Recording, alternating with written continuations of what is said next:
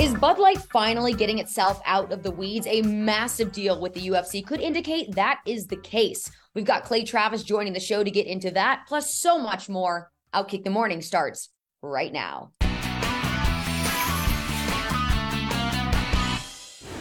And with that, hello, everybody. Welcome into Outkick the Morning. I am your hostess with the mostest, Charlie Arnold.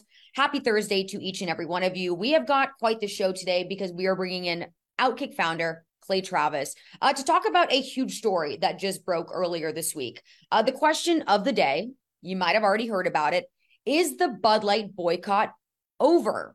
I asked this because UFC just inked a huge 9-figure deal, and reports are indicating that it's worth $100 million, which would be a historic amount of money for a partnership like this. Bud Light would once again, with this deal, become the official beer of the fighting promotion. And this partnership is going to officially start on January 1st, 2024, which means at that point, Modelo will no longer have the fighting spirit. Now, according to the press release, UFC CEO Dana White said, quote, Anheuser-Busch and Bud Light were UFC's original beer sponsors more than 15 years ago. I'm proud to announce we are back in business together, and there are many reasons why I chose to go with Anheuser-Busch and Bud Light. Most importantly, because I feel we are very aligned when it comes to our core values and what the UFC brand stands for. And Dana, he got into the specifics of those core values last night on Hannity. Take a listen. First of all, let me start with, they were the first beer company that we really did business with. They're our first real big sponsor when we were getting started, and now we're back with them. And going into this deal, I know all the controversy and everything else, but for myself, going into a long-term deal with another sponsor, I want to be with somebody that I'm actually aligned with. And I know people were upset with what they did, but I'm looking at all the good things that they do. They employ 65,000 Americans. They have thousands of vets that work for them.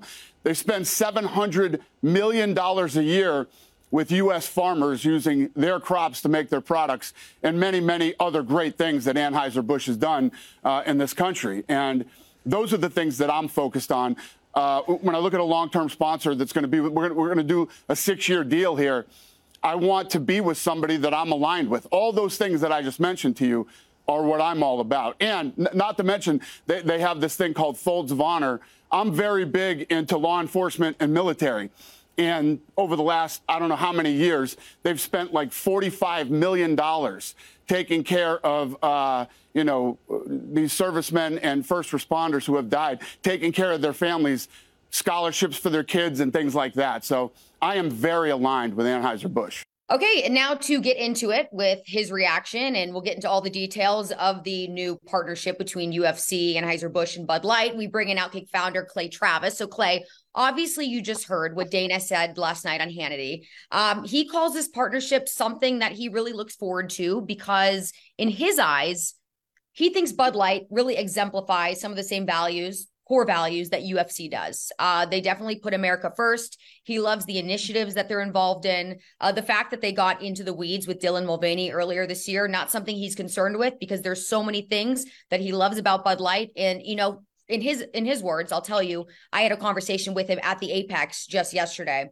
He told me it has to end somewhere. You can't boycott a company forever. Someone has to be first. Just like, for example, during COVID, UFC decided to be the first sporting organization to go back to business as usual. So all those things being said, what was your reaction when you first saw this news? I'm not surprised. It's something that I would have argued they should have done a long time ago.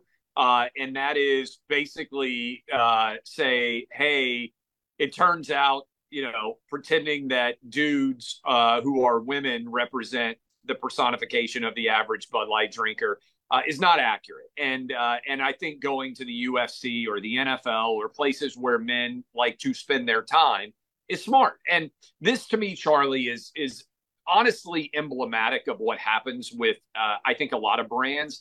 They end up with brand people who are making hundreds of thousands of dollars a year and live in New York and LA, and they would never drink a Bud Light. And so they go around to all their friends in New York and LA and they say, hey, would you ever drink a Bud Light? And they're like, ooh, gross. No, why would I drink? Like, I want, a Cabernet. I want, whatever it is. Like, I'll drink a high-end tequila mix. I'll drink a high-end bourbon. I would A never. martini. Yeah, a martini I would never drink a Bud Light. So, okay, well, what would make you drink a Bud Light? Well, maybe if they would really embrace the trans agenda. And what happens basically is you have people who don't understand the brand that are in charge of trying to grow the brand. And one of the number one, I would say probably the number one rule of branding is never leave your base behind. Whatever your base loves about you, you have to make sure that you continue. And I'll give you an example. At Outkick, it's fine to have a lot of different opinions on a large variety of places, but I'm never not going to talk about college football because I love college football, and a huge percentage of our audience found me and found Outkick because of college football. So we're never going to be like, oh, college football sucks, because you're then turning, first of all, I love it, but you're turning your back on the foundation of the brand. And I think what happened with Bud Light was they turned their back on the foundation of the brand, and now they're trying to return. Look, beer's not complicated. All right. I understand beer. Do you know what the average beer drinker likes? He likes pretty girls. He likes football. And he likes sitting around and having a beer, right? This is not complicated. Remember back in the day, and I bet you remember this, Charlie. Do you remember Coors Light? Their ad was they had that song, "We Like Girls in Football." You know, it was like, we like cheerleaders in short skirts and football, and like quarterbacks eating dirt. You remember that commercial? Yes.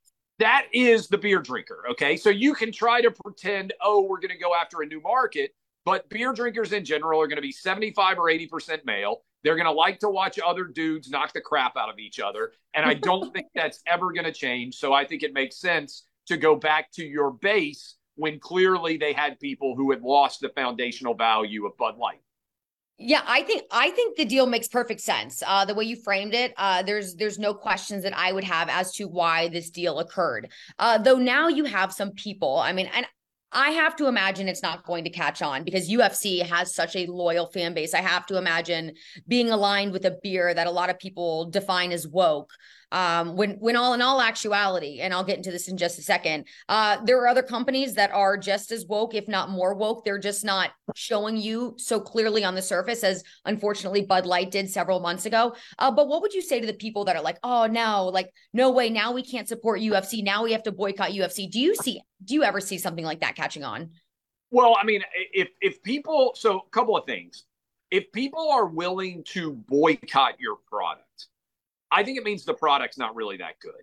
So I think one of the challenges that Bud Light had is, and I was talking about this on my radio show earlier, I don't think most people who choose between Bud Light, Miller Light, and Coors Light are like, one tastes so much different than the other that I refuse to leave it, right? So I think one problem you have in branding is Bud Light and Miller Light and Coors Light brand themselves in a way not necessarily based on the fact that the taste is incredible.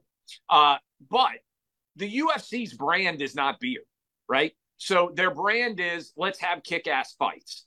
And as long as the fights are kick-ass, I don't think people are going to care what the logo is that's on the mat in the ring. And so it's more about deliver on what your brand is, which is kick-ass fights. If the fights are good, people are going to show up. If the fights aren't good, people are not. I don't think it has any idea or has any impact what brands are advertising inside of the ring itself or outside. Yeah. So, but will this encourage people? I mean, when they see Bud Light on the octagon floor, will they be encouraged to drink Bud Light, or is this not going to have so much of an impact on the sales of Bud Light regardless? It's just a partnership that now is making UFC a whole lot of money, and that's pretty much all that it is. I think Bud Light has to hope for people to forget. And so that's a multi-year process in order for people to forget. I'll tell you what I see now. I go around to a lot of college football stadiums. I go around to a lot of college bars. Nobody's drinking Bud Light. And if somebody gets a Bud Light, it's because they're made fun of.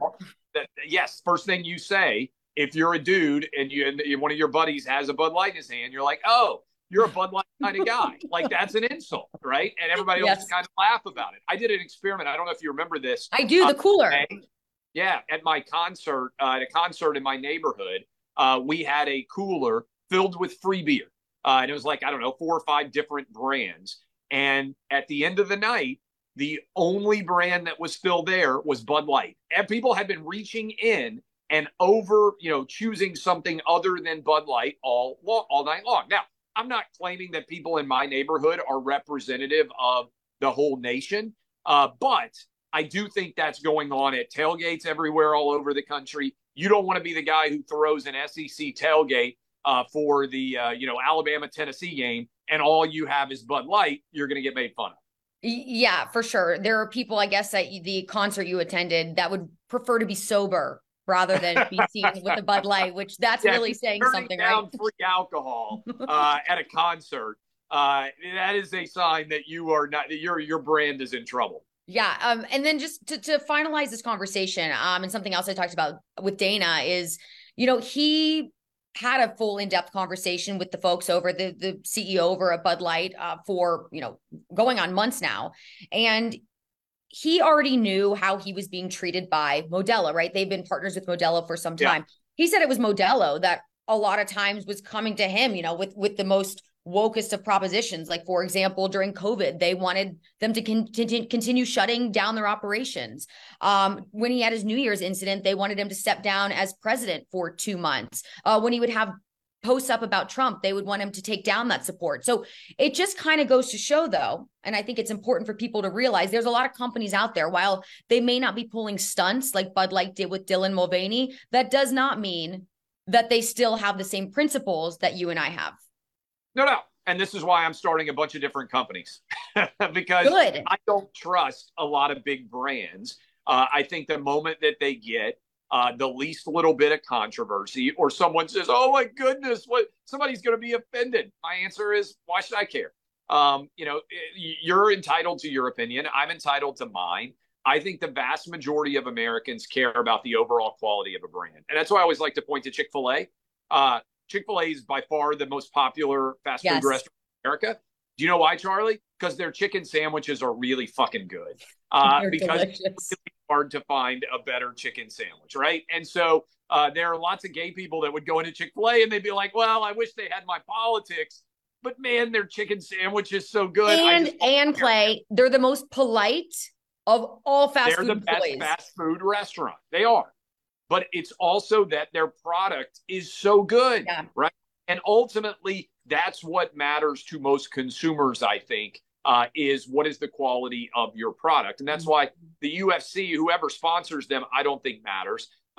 It's about the quality of their overall product. And that's why for Outkick, I think it's about the quality of our product. You have to compete. Absolutely. And, talking about another media organization that has allowed their politics, unfortunately, to seep so far into their product that they're seeing their ratings tank, unfortunately, except for one show that seems to be skyrocketing, which is the Pat McAfee show, right? I said the other day, because there's so many people that were giving Pat crap for going to ESPN. And I even know that back in the day, he said he made a guarantee to his fans he would never go to a place like ESPN because he would never go to a place that wouldn't allow him to be himself. Well, fortunately, ESPN has given him the platform. They've given him all the resources to be exactly who he is. And on top of that, they've given him access to all of the millions of eyeballs that they normally would get on their network regularly anyways. So I actually think it was a fantastic move on Pat McAfee's part. Seeing what he's been able to do on ESPN and the fact that he's still able to have people like Aaron Rodgers on frequently and Aaron Rodgers still having the ability to speak his mind without ESPN really, at least from what we can tell on the surface, getting in the way. What's your take on his, unification with a sports media company that is seen as being the most woke? I think if you are talent, you're talent, I'm talent, we make a living off of saying what we think.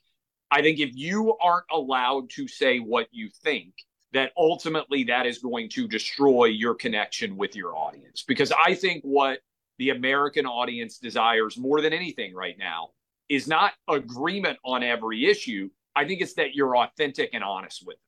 And so if you are an authentic and honest version of yourself with your audience, I think you work. I mean, you know me decently now. You've been off air with me. I don't think I'm that much different sitting having a beer than I would be talking to you right now. I think I would say the same things. And people used to get nervous. My wife used to say, like, I don't even enjoy listening to your show because she always say, you can't say that on the radio or you can't say that on television. And then I go say it. She gets nervous about what the reaction would be.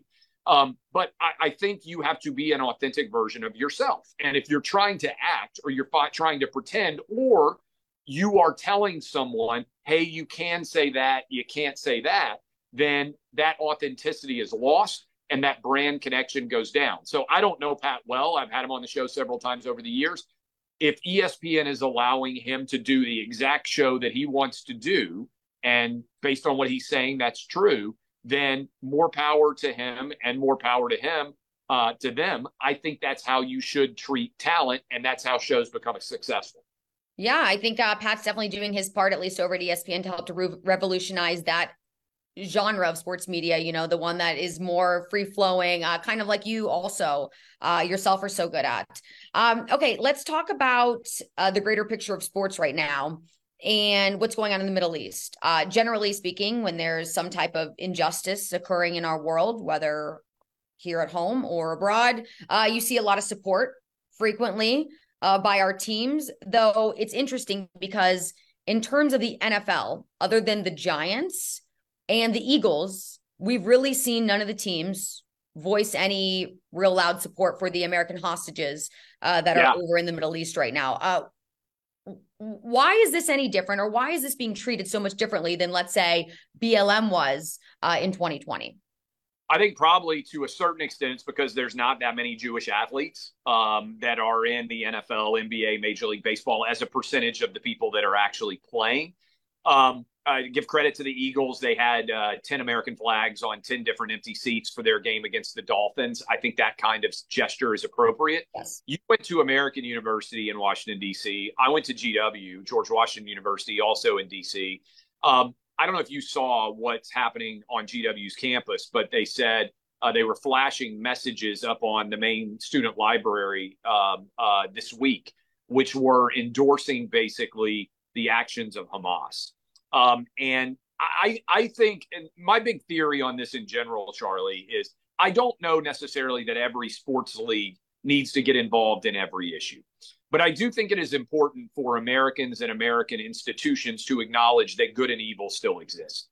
And what you think the tax code should be, or what you think the week that abortion should or should not be legal, like, we can have real debates about that. I don't think it's appropriate necessarily for leagues to get involved because there's very validly held opinions, I think, on a variety of perspectives on issues like those, in my opinion, right? 1,400 Jewish people getting slaughtered by Hamas terrorists is not a both sides issue. That is evil. Mothers being killed and their pregnant babies being cut out of them and murdered as well. What was occurring in Israel is indefensible. It is, in my opinion, pure evil. I think it is incumbent upon all of us that are adults that have an understanding of good and evil to speak out on this. And one thing that really scares me, Charlie, about this in general is I worry that there was a poll that came out from Harvard Harris of 18 to 34-year-olds, and it was saying, was Hamas justified? And it was like 50-50. And I think we've created it's scary. And it was, by the way, 65 plus, it was 91 to 9. No, it was not justified, which is what I think the nation should believe. And what I mean by that is I think we've created a world where a lot of people have become convinced that if you have a different opinion than somebody else, oh, you're evil. No. Opinions are not by and large evil. Actions are evil. When someone decides to decapitate someone else because of their religion, because of their ethnicity, in my opinion, that's evil. Mm-hmm. And all people of good conscience in America, regardless, white, black, Asian, Hispanic, gay, straight, Jew, Gentile, whatever you are, everyone should be able to acknowledge and speak out evil. And what has troubled me, as I've acknowledged and paid attention to so much of this story out there, is for so long we've heard, oh, if you have a different opinion than someone else on social media, you get branded a Nazi. I can't tell you the number of times I've been called a Nazi for something that I've said about a political opinion that somebody else might disagree with. This is the most Jews that have been killed since the Of Holocaust. course. For everybody out there who says, how did the Holocaust ever happen? 80 some odd years later, when I see the reaction of many people who should know better, highly educated college kids, people at GW, which costs $70,000 a year now to go, I'm sure also at your alma mater, American University, the number of people that are coming out and saying the Jews are responsible for their deaths or Israel created all of this, it staggers, it stuns, and it saddens. Yeah, it is. It's very sad how uneducated people are, how ignorant people are, and how afraid, like you just mentioned, people are to speak out about what they believe in because they don't want other people to come back at them. I mean, it's really sad what's going on. Clay, before you go, I would like to leave on a bit of a lighter note. I know I know you're throwing a Halloween party. Are you coming, by the way? Why are you not coming? I haven't even given my official answer yet. There's still time for me to commit to flying out to Tennessee. Going through the RSVP list, and I was like, well, tell me if any of the Outkick people have responded. And she said, Charlie hasn't responded at all. It's going to be a fun party. My wife throws a good party. Okay, well, I'm still trying to figure out if my schedule will allow it because I hope so. But I'm just telling you, I haven't thrown it together my outfit yet or my costume. So. Yeah. TBD on what I could look like if I do actually get to show up. What are you going to be for Halloween, Clay? Are you keeping it a secret? No, I'll share it. Do you watch The Righteous Gemstones? No. So Righteous Gemstones is Danny McBride's show, where they basically are a religious family. The proprietor is like back in the day, a Jimmy Swaggart style character about kids. I am Jesse Gemstone. My wife is the sister Judy Gemstone. It's a super funny HBO show. So those are our costumes this year. Ooh. We try to do tandem costumes. I would say love a good tandem outfit. That's awesome. We were Snow and Daenerys. We were Macho Man Randy Savage and Miss Elizabeth. Last year I was last year I was Uncle, or one of the years I was Uncle Sam, and she was Lady Liberty. So we try to have a tandem costume for the party. And then I imagine the kids, they're still allowed to celebrate Halloween because I know across the country, they're trying to cancel Halloween now in various different schools for the stupidest, they're under the pretense of diversity and inclusion. But I imagine that's not happening in Franklin. Not my neighborhood. Halloween is a monster party. The adults drink, the kids get candy. It's a fabulous day. Lovely. Okay, Clay, well, I'm going to let you go because I know you have things to do, people to see, but hopefully let's, we'll put it into the universe. There's still time. Maybe you'll be seeing me this weekend for the big Halloween bash. Got to be there. Have a good time out all over and keep up the good work. Absolutely. See you soon. All right. See you. Bye-bye. Outkick the Morning will be right back after a short break. Stay tuned.